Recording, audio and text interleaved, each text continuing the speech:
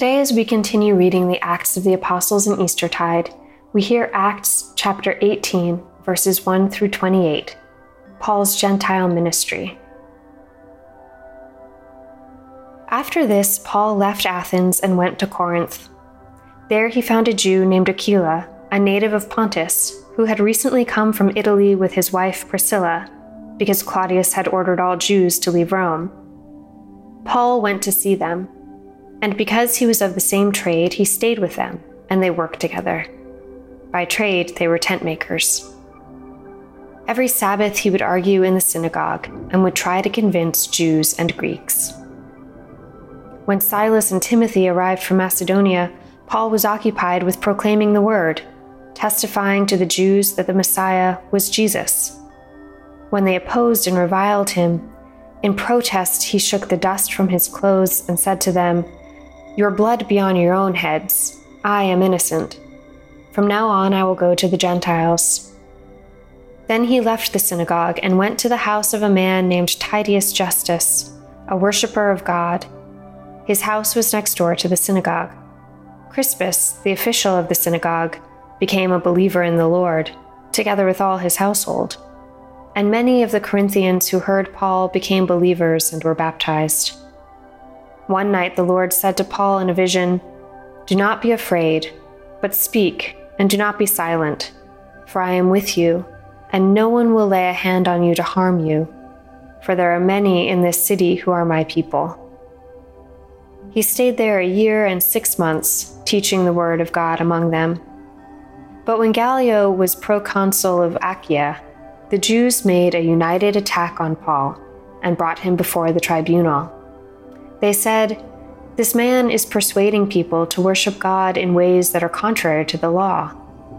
Just as Paul was about to speak, Gallio said to the Jews, "If it were a matter of crime or serious villainy, I would be justified in accepting the complaint of you Jews. But since it is a matter of questions about words and names and your own law, see to it yourselves. I do not wish to be a judge of these matters." And he dismissed them from the tribunal. Then all of them seized Sosthenes, the official of the synagogue, and beat him in front of the tribunal. But Gallio paid no attention to any of these things. After staying there for a considerable time, Paul said farewell to the believers and sailed for Syria, accompanied by Priscilla and Aquila. At Cenchreae, he had his hair cut, for he was under a vow. When they reached Ephesus, he left them there. But first, he himself went into the synagogue and had a discussion with the Jews.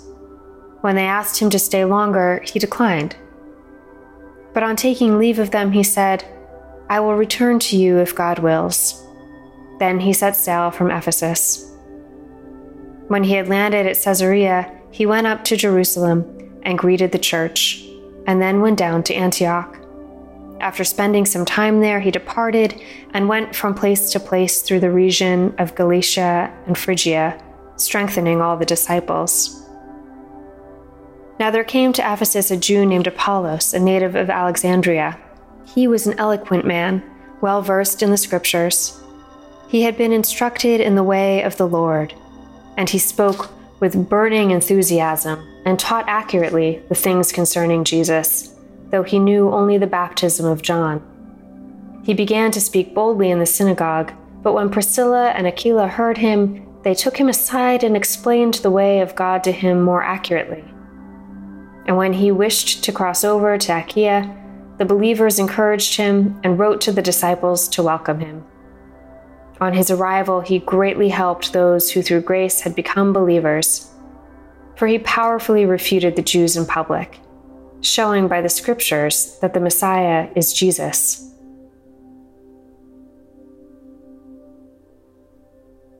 To learn more about this offering, please visit stjames.org/acts.